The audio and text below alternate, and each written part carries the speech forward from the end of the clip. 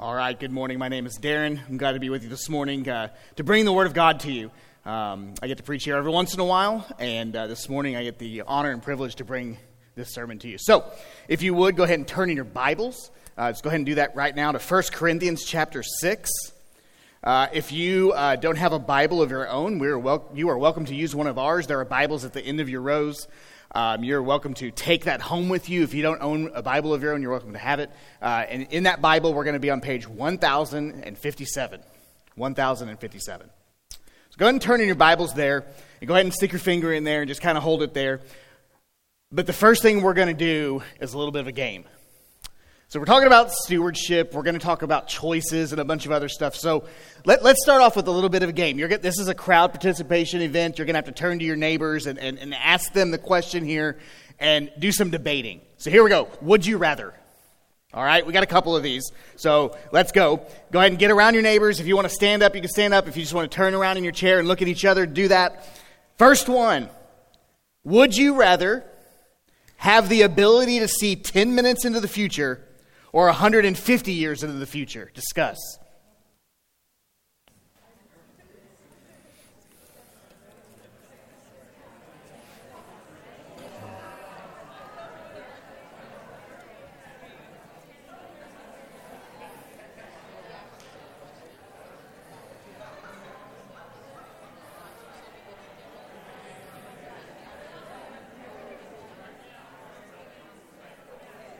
All right, complicated, short-term decision-making versus very, very generational long-term thinking. Interesting. Next one, would you rather be forced to sing along or dance to every single song you hear?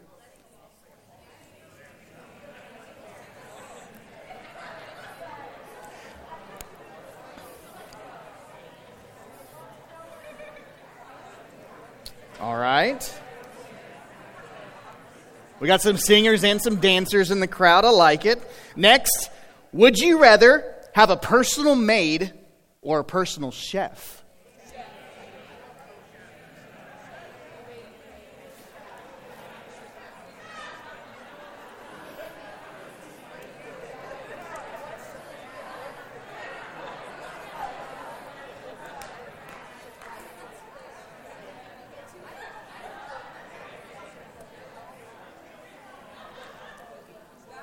All right, I know my answer to this one. I'm already a great cook. I don't need anybody cooking food for me. Come clean my house. Let's get her done. Next, would you rather take amazing selfies but look terrible in every other photo, or be photogenic everywhere but in your selfies?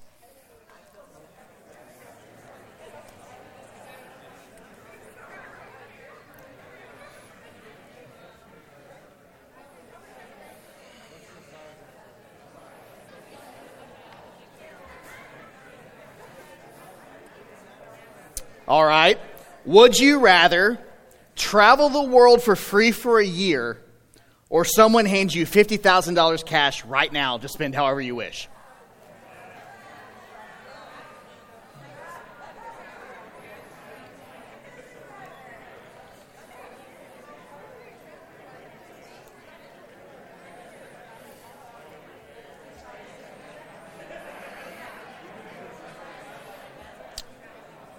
All right, next one. Would you rather be forced to fight 100 horses the size of a duck, or one duck the size of a horse?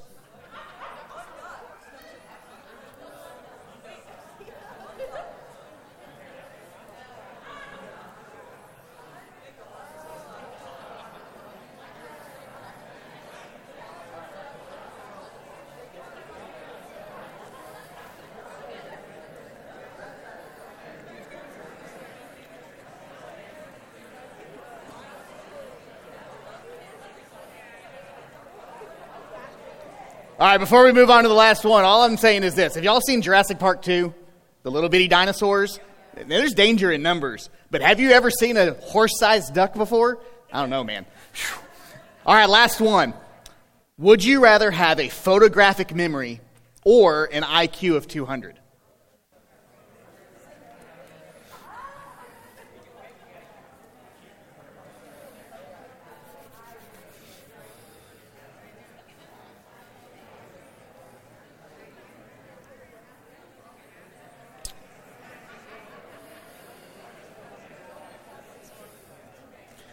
All right, so this was just a good introduction to the idea that life is full of choices, right?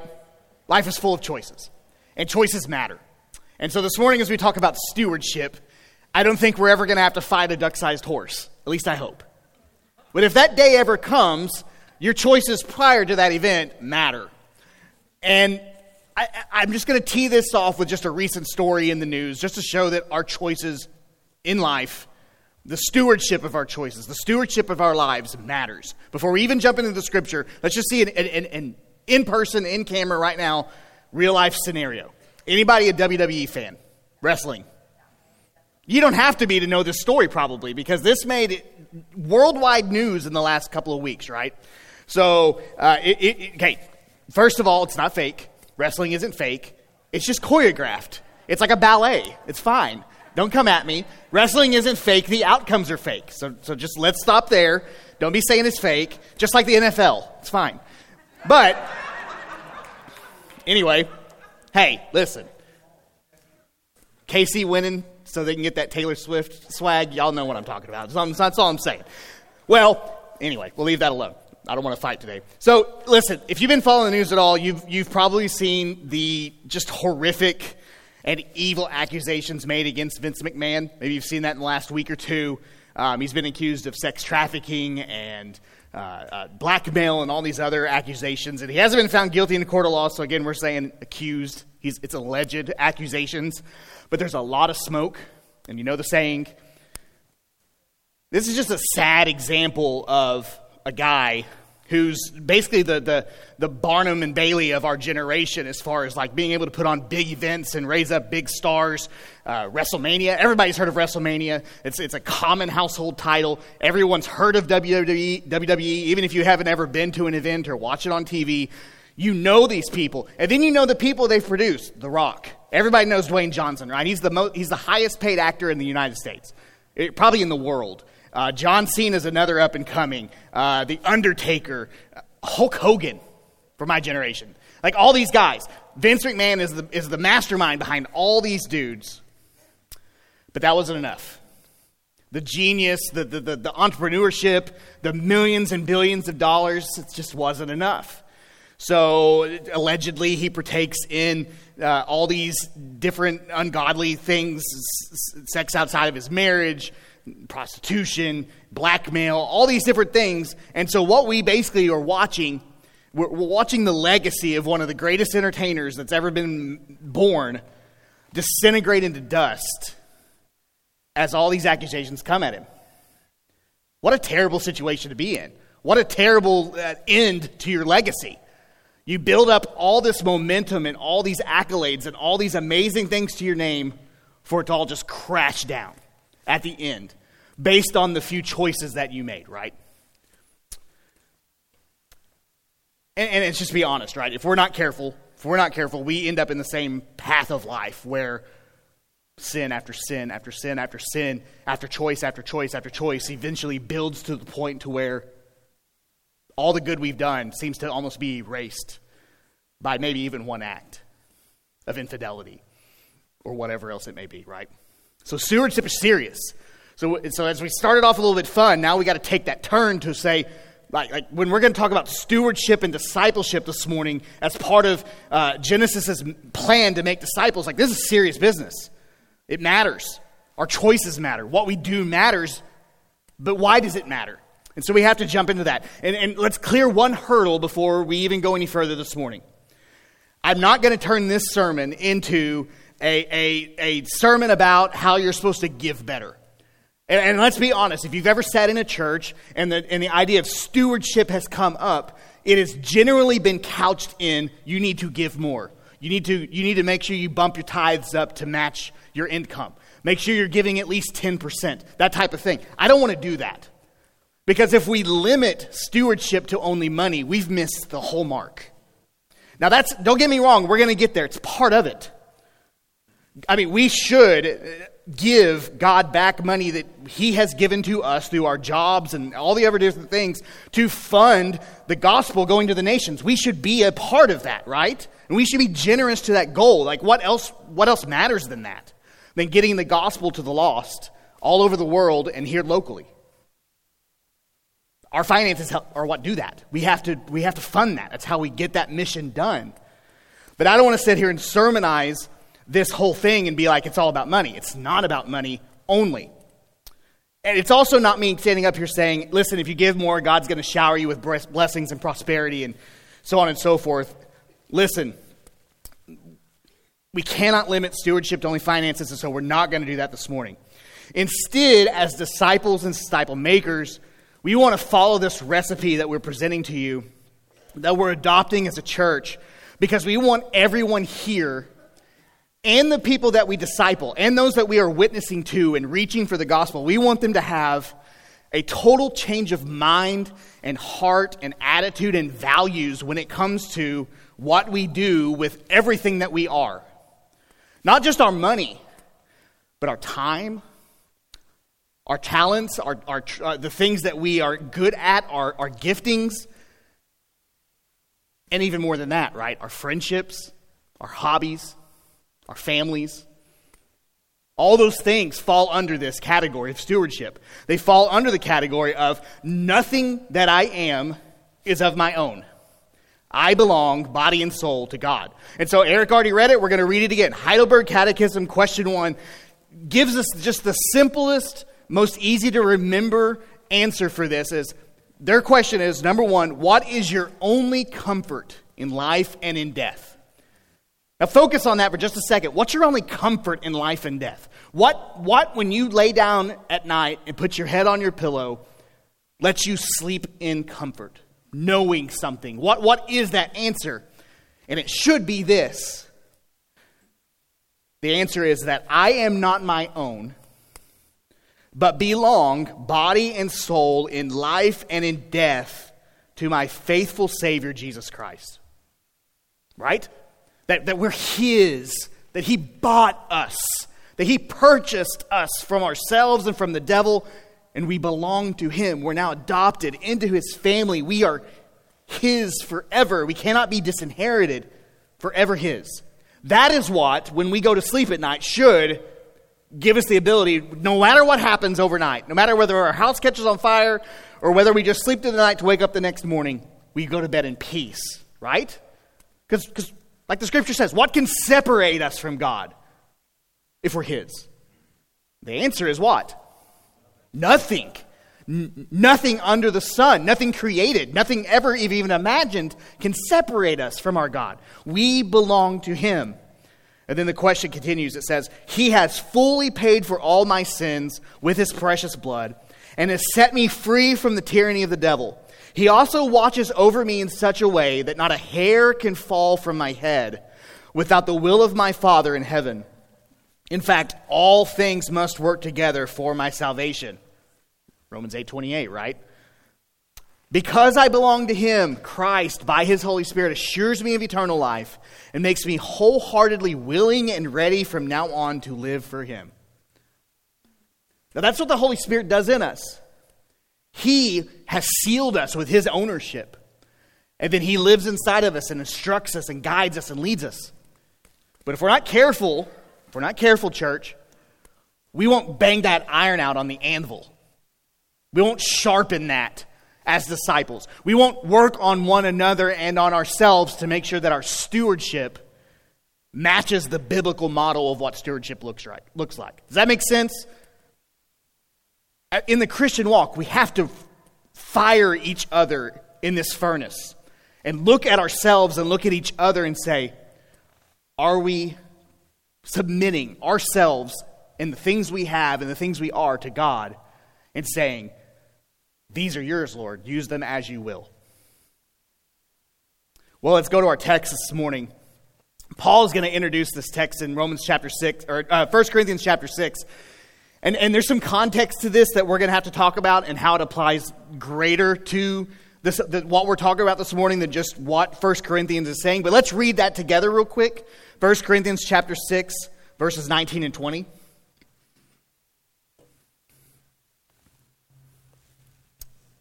Paul, preaching to the Corinthians, says, "Or do you not know that your body is a temple of the Holy Spirit within you, whom you have from God?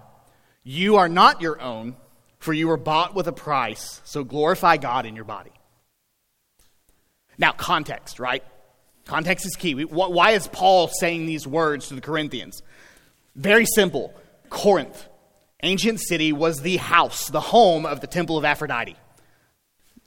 Okay? If you wanted to worship in Corinth, and you were a believer in the Roman and Greek gods, you would go to the temple of Aphrodite and you would submit yourselves to a temple priestess, aka a prostitute, and you would have relations with her. And that is the mode of worship that they would worship. And so as Paul is sharing the gospel, as the church of Corinth is planted, you have new converts who are in the church who, undoubtedly so, we understand why, are caught between their old self and their new self. They're caught between what they once were and what they now are. And so you have Christians who are still visiting the temple, thinking that they can do both, thinking that they can have the temple of Aphrodite and they can have their God too. And then they have people who they're witnessing to who are doing this without any kind of sense of moral angst or anything to it. It's a normal part of life for them. This is a normal everyday thing. And so you can imagine the culture shift, everything that's happening within this church. And so Paul's instructing them why they can't be doing this. They can't just go to the temple anymore. Why? Well, if we look back at chapter 6, we can read a little bit of what he says. Verse 12. All things are lawful for me, but not all things are helpful. All things are lawful for me, but I will not be dominated by anything. Food is meant for the stomach and stomach for the food. And God will destroy both one and the other. The body is not meant for sexual immorality, but for the Lord, and the Lord for the body. And so his whole argument, going forward all the way to the end, where Paul says, listen, you are not your own. You were bought with a price, so glorify God in your body. The whole argument centers around the fact that stewardship of our body, stewardship of it, aka glorifying God with our body, stems from, one, we don't throw ourselves at a prostitute because the sin that happens there is different. It happens within the body. It's defiling the temple of the Holy Spirit. But more than that, it's treason. It's treason against the God who bought them. It's them saying, yeah, I belong to you, and you indwell me, but I get to do whatever I want to with this vessel. I'm going to go use it how I see fit. I'm going to go use it how I please and do whatever I need to do that gives me the most satisfaction. Paul instructs them and says, no, you are bought. You don't belong to that anymore. You belong to the Lord. The Lord calls you to remain in your marriages, to have sex within your marriages where God has blessed it and said it's amazing. Do that. But you can't go there anymore. And so we, his church, we apply this to us, right? We just take this and say, how does this apply to us immediately? We are his church, us individually and us as a group. We are the temple of the Holy Spirit. He lives within inside us. God has put his seal and stamp of ownership on us. And like the Old Testament image of a servant who, if he chose to stay with his master, he would put an awl in his ear. He would pierce his ear, saying, yes, I used to be a slave or a servant of yours. And yes, I know I'm free to go, but I don't want to go. I want to stay with you. I love you. I want to be your servant from now on. Just like that, we are to put the awl in our ears and choose to serve Christ with our whole selves. Because he's our master. We belong to him now. And he's the best. He's the most amazing. He's the most wonderful. So Paul's specific application here in the realm of sexual purity is what our text is specifically about. But man, we'd be foolish to think it stops there. What other application does this text have when he says, your body is the temple of the Holy Spirit within you. You are not your own and you are bought with a price. Does the scripture throughout the rest of scripture speak to this truth and broaden it out to where it applies for us today as we talk about biblical stewardship and discipleship? And of course, the answer is, of course the Scripture does. Because the Scripture does not just leave us to figure out this Christian walk on our own. No, God gives us instruction. He gives us guidance. So I probably didn't mention every single area of stewardship that the Bible calls us to, but I've mentioned a few. So let's walk through some of those and see what else has the Holy Spirit, via his presence inside us, entrusted to or gifted us with that we need to be good stewards of so that we can honor God with our bodies, which is the temple of the Holy Spirit. You following the argument? What else do we have stewardship of? What else has God gifted us that we need to be good stewards of in order to be his disciples because he's a good master and we wish to love and serve him? Number one was our bodies. We just hit it, right? That our bodies are not our own. That what we do with this vessel matters. I'm not as good as that as other people. Some of you guys are regimented. You work out every day, and I just don't do that. And some of you struggle with the same struggle. But this body, what I do with it matters. Not just sexually, but physically, mentally, what I ingest, what I look at, what I see. All those things are things that God has given me stewardship over. And so everything that I put in, every input that I take, I'm supposed to look at it and say, I'm the temple of the Holy Spirit. Is this good for me?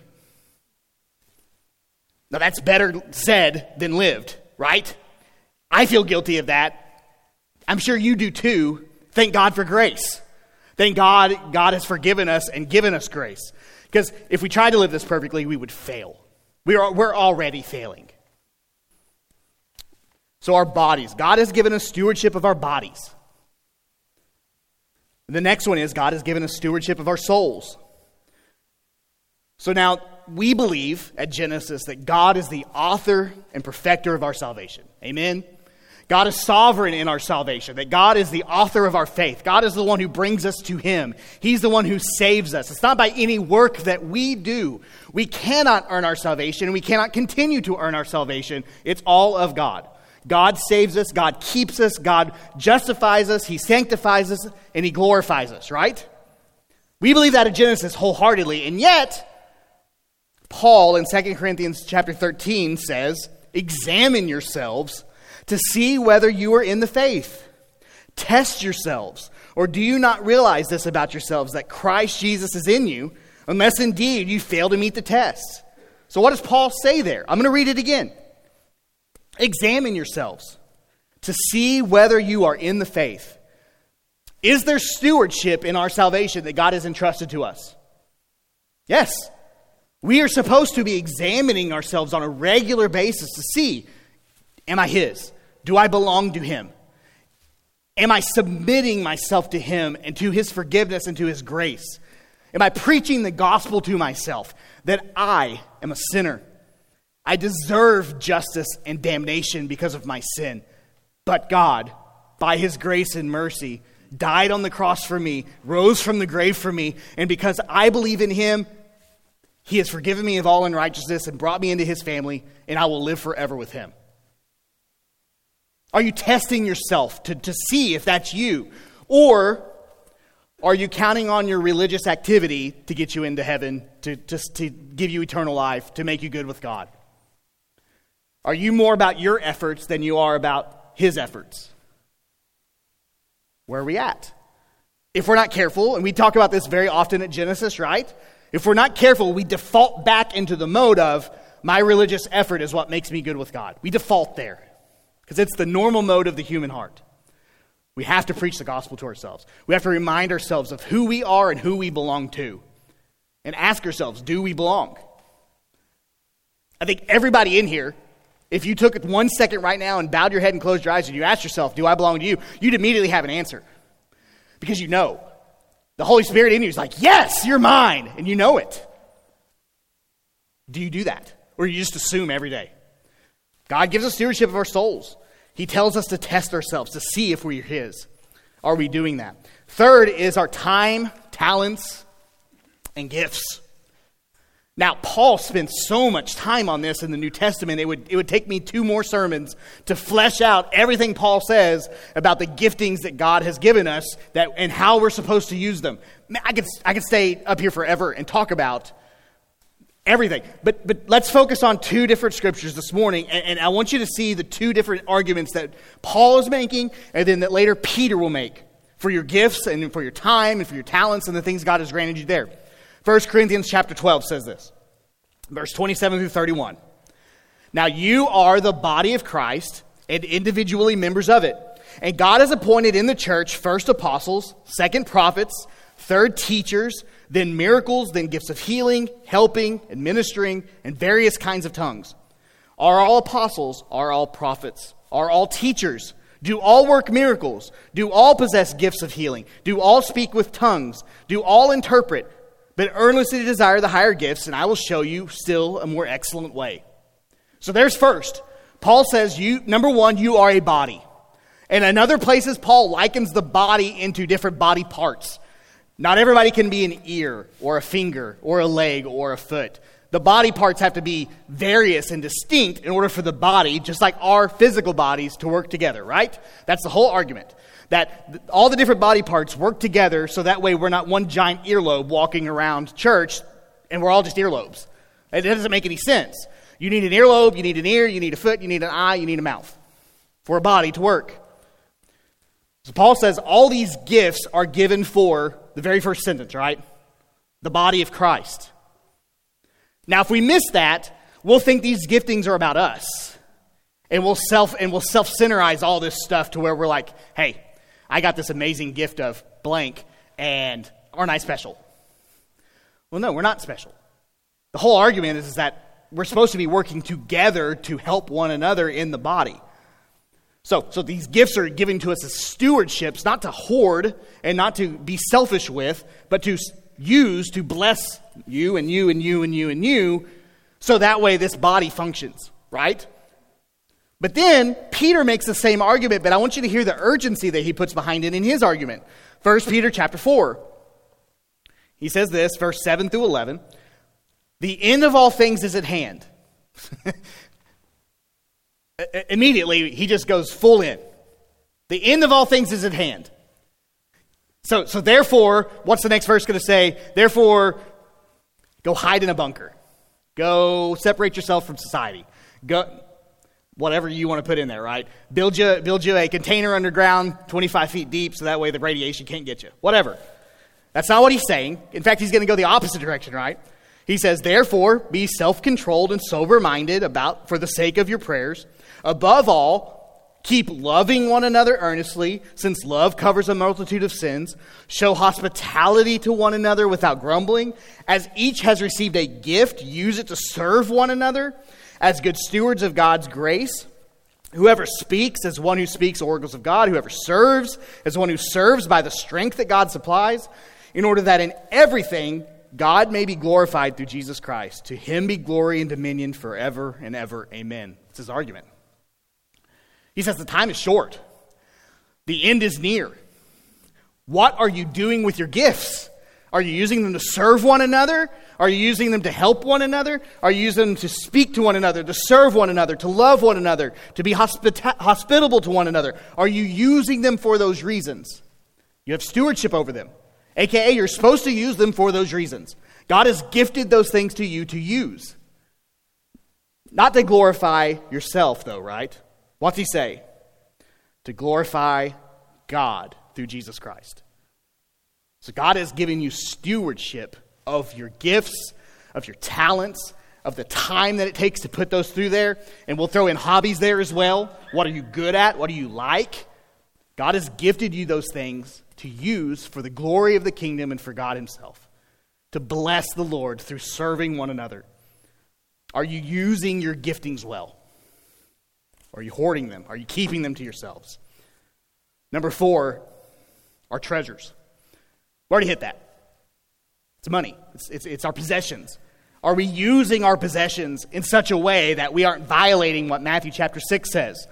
So Matthew chapter 6, Jesus preaching says, no one can serve two masters, for either he will hate the one or love the other, or he will be devoted to one and despise the other. You cannot serve both God and money. Are we using the resources God has given us through our jobs and through our families and through our inheritances and through whatever means you got it to build the kingdom, to share the gospel, and to send people to the nations? And if we're looking at the things we have and saying we don't do any of that, then obviously what have we missed? Everything. Now, again, this whole sermon can't just be about possessions. But it also can't not be about possessions. Because they matter. And God has gifted you a career. He's gifted you side hustles, and who knows what else to use for his glory. What's mastering you? Your possessions or God? And the question there is really answered with, what are you doing with them? Right? What you do with them gives the tell immediately, doesn't it? Your possessions, your treasures are a stewardship God has gifted you to use for his kingdom. Number 5, our family, our friends, our employees, our employer, etc. This is a broad topic, and we're not going to read the whole of Ephesians 5 and 6, but if you go read it on your own, Paul's whole argument is this. First of all, husbands, love your wife as Christ loves the church and gave himself up for her. Husbands, your wife is a stewardship God has gifted to you for you to love her well. Right? Wives, submit to your husband as to the Lord. Wives, your husband is a stewardship God has gifted you to respect and love well. Right? Children, obey your parents, for this is right. This goes both directions, right? Parents, your children are a stewardship God has gifted you in order to raise up and then send out like arrows into this world to share the gospel with the nations, right? Right? Okay? Flip side. Kids, teenagers, they're not in here, but the teens are, so I'm going to pick on you. Sorry, you're up here where I can see you, so it's great. Hey, I love y'all. And I'm sure there's more in here somewhere. I see one there. Kids, I love you. You're great. But you got to obey your parents. Because this is right. The Bible says this is right. So if you're not obeying your parents, obey your parents. Because this is right. Y'all with me? I need some head shakes in the front row. Yeah? Yeah? Okay? All right, cool. All right, seriously, if you want to see the fast track to wrecking your life, teenagers, stop obeying your parents. It's watch the world around you. Look at the people you go to school with. The fast track toward it is ignoring the commands of God and the blessings God has promised to you as teenagers and as kids, and not obeying your parents. It's a fast track. Your parents are a stewardship that God has gifted you to obey. Everybody with me? Back there, you with me? Yeah? Over here, you with me? All right, cool. Bondservants, obey your masters. So if you're an employee, how do you honor God as an employee? Do what your boss tells you, and do it with joy and without grumbling, and do it as though you're serving the Lord, right? Bondservants, obey your masters. And then the side of that is, right, masters, do the same to your employees. So if you're a boss and you treat your employees like junk, you are not being a good steward of your employee, right? So Paul covers all that in Ephesians chapter 5 through 6. And then ultimately, Jesus sums it up in all of life with what? Love your neighbor as yourself. That our neighbor is our steward. We are stewards of the people who live near us and around us, who are part of our families, who we have connections to, who we're acquaintances with. They're part of the stewardship that God has gifted us. And we are to steward them well. First of all, by sharing the gospel with them. But second of all, by continuing to do that by loving them and serving them and walking alongside them in life, right? That goes for all those other categories as well. We are to love them well. And then number 6, this is just a broad category, but our lives, a.k.a. in parentheses, everything else. What in your life, think about it for just a second, what in your life has God gifted you, granted you, given you access to that he has not called you to be a steward of? Can you name anything? Can you name something that's accidentally there that you're like, well, I guess the Lord put this there. I don't care. Is that the attitude that we have, or is it? Let me just read a list of things that I wrote down. I wrote down a whole list of the things that kind of can fit in this etc. category. Let me read them all. Things that God has called you to be a steward of. Here we go. Where you go to college, what car you drive and buy, where you go to lunch, what color shirt you wear today, your choice of hobbies, your social and business networking, your social media, your internet browser and its history, the city you live in, the nation you live in, your vote, the political party you belong to, your house, your pets, your retirement, your reputation, the inheritance you leave to your children, your funeral, and ultimately your legacy.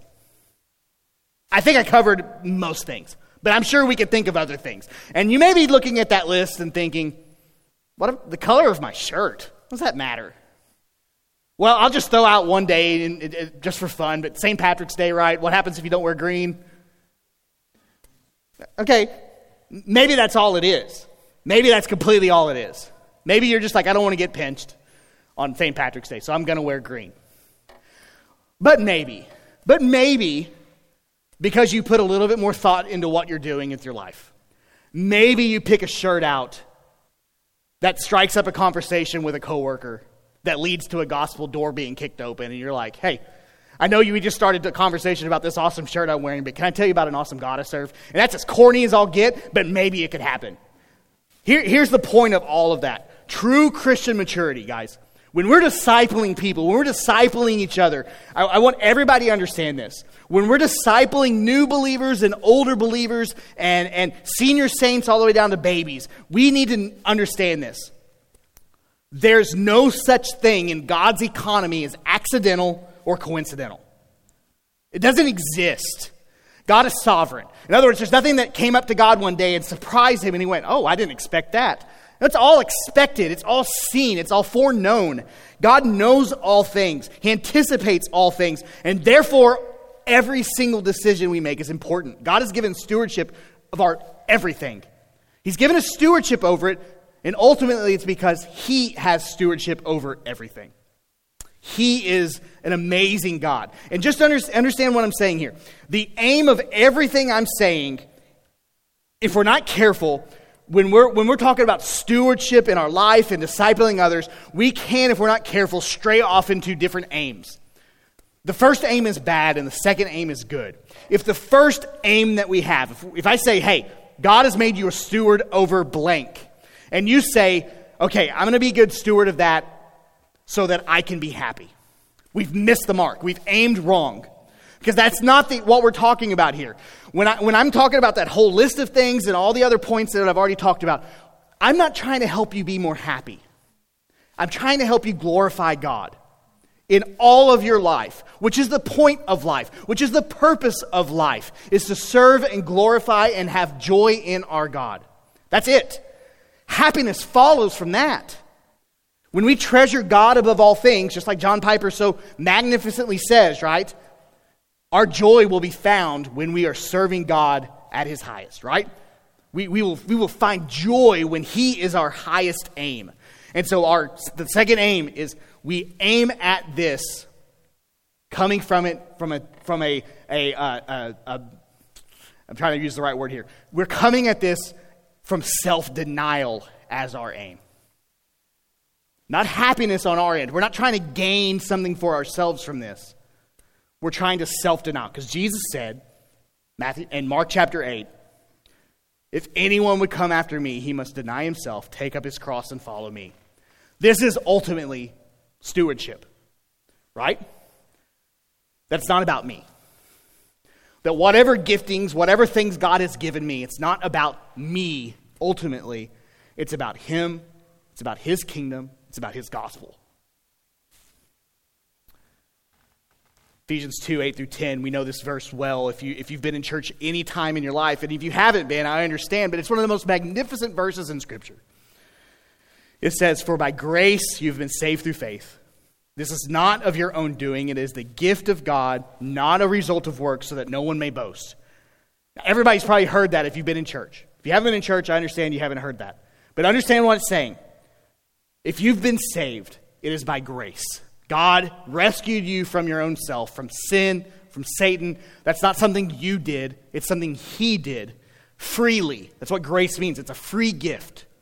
And he did that, and all you had to do in response to that was believe. That's what faith is. You believed God's promises here that if you would trust him, he would save you. That's amazing. Good news. That's the best news. That's the gospel news, right? That God will save us in spite of ourselves to him as a free gift. That's amazing. That verse doesn't stop there. It keeps going into verse 10, which says, "For we are his workmanship, created in Christ Jesus for good works, which God prepared beforehand that we should walk in them. Everybody follow, right? If we're talking about stewardship and we're saying God, in his sovereignty, as part of our salvation, everything we're supposed to do, all the good works we're going to do are laid out in front of us like the golden road in Wizard of Oz. And we just have to walk down the road. Does that not change everything about every action you take in your life? Does that not transform your thinking about the smallest decisions that you're making? It should. Because God has laid out in front of you a glorious plan that involves taking everything that you are, submitted to everything that he is, for the glory of the kingdom and the good of his gospel. That's what stewardship is. That's what we want to teach you, and that's what we want you to teach others. So don't hear what I'm not saying. This is not a call for you to abandon life for spiritual things. We don't make that distinction. We don't make we don't caveat those out into separate realms. That you're not supposed to be a monk moving to a monastery so that you can spend the rest of your life serving the Lord, or a nun to a convent or anything like that. This isn't us abandoning the world and our normal pursuits so that we can serve God. We don't believe that. We don't caveat those out like that. No. This also isn't me telling you, hey, I don't care what you're doing, you should baptize that and make it Christian. AKA, you can't be Vince McMahon and do the things he's accused of doing and still call yourself a Christian. There's a disconnect between those two things that doesn't make sense. Just like if you were to come to me and say, hey, I have this amazing missionary opportunity I want to talk to you about. I'm going to visit the strip club every Wednesday night, and I'm going to preach the gospel to those girls. I would look at you and say, that's a terrible idea.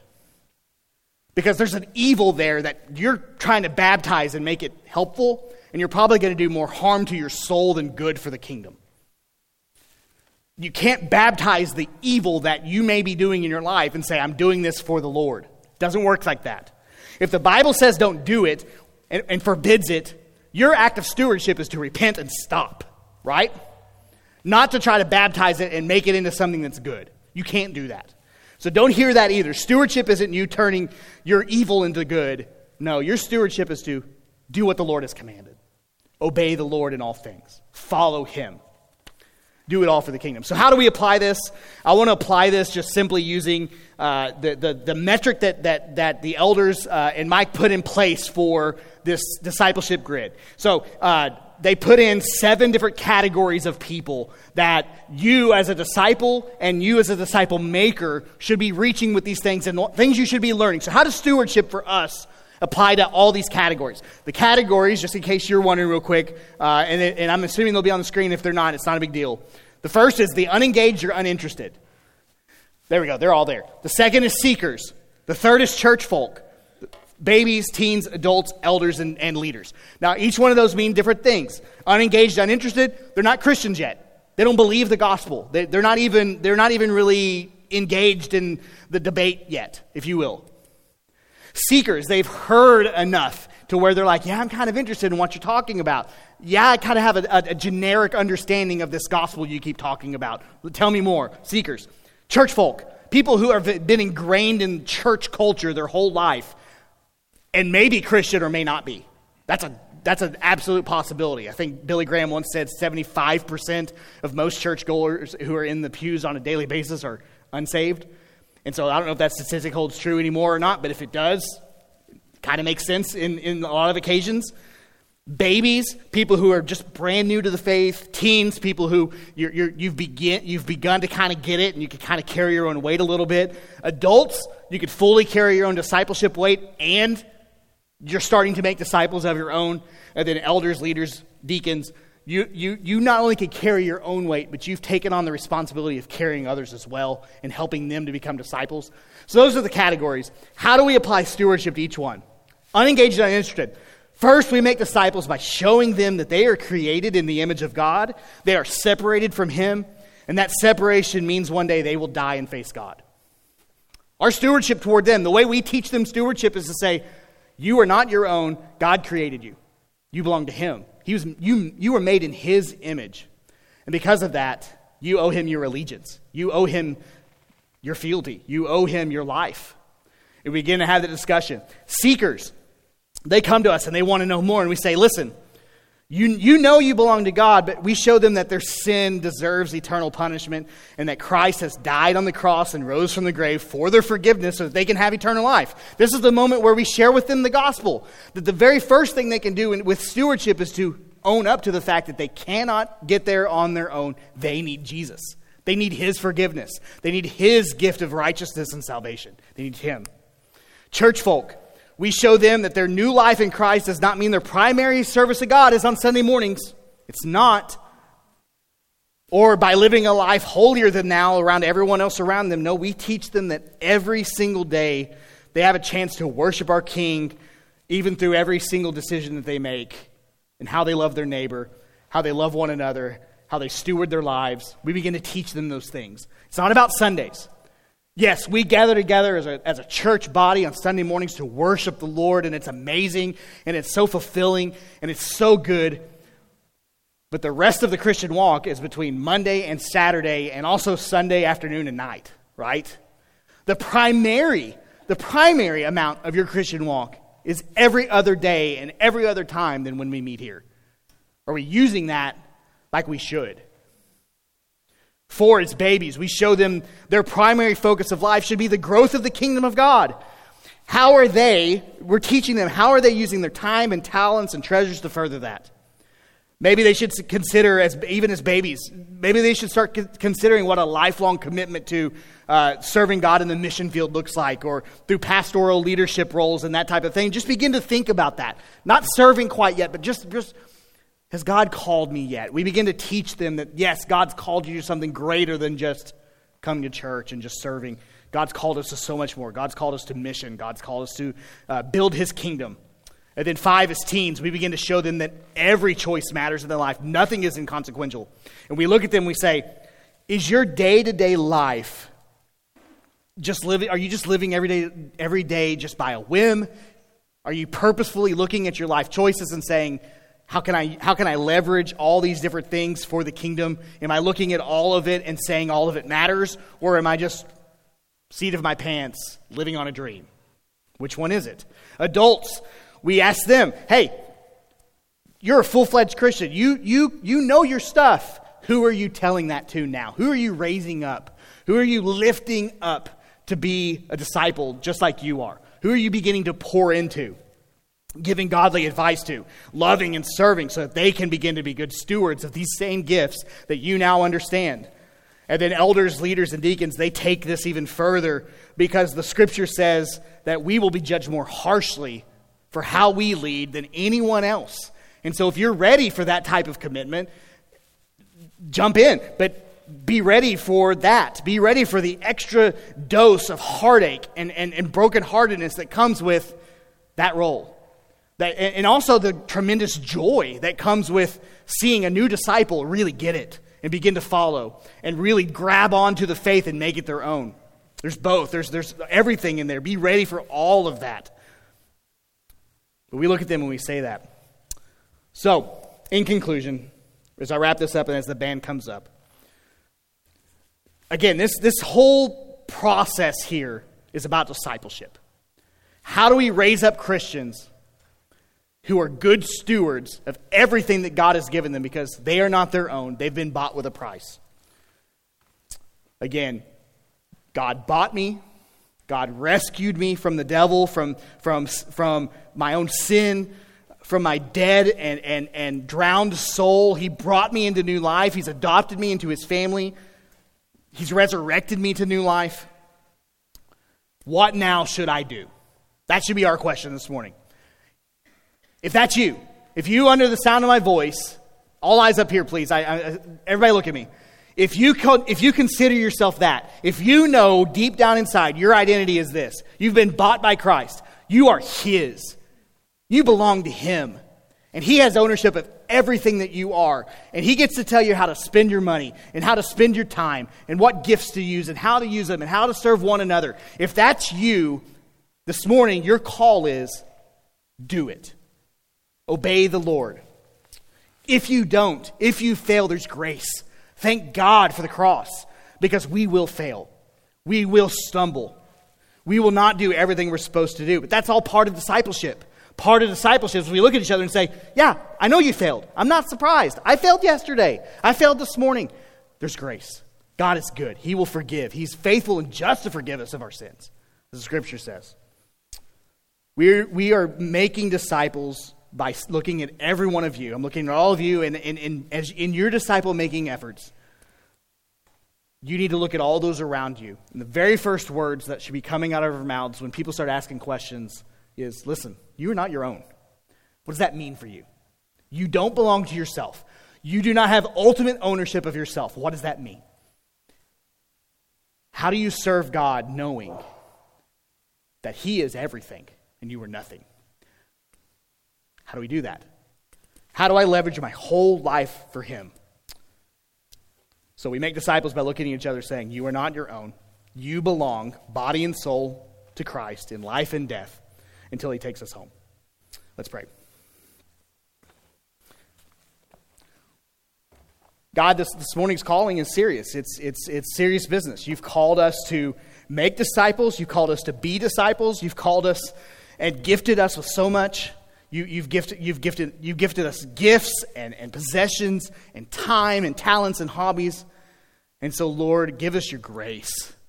Give us your presence within us. Use the Holy Spirit within us to push us into using those things, using ourselves, which belong to you, into doing what you'd have us do. Lord, we need your grace in this. We can't do it on our own. We need you to help us. Let us be good stewards of everything that you've given us. In Jesus' name, amen.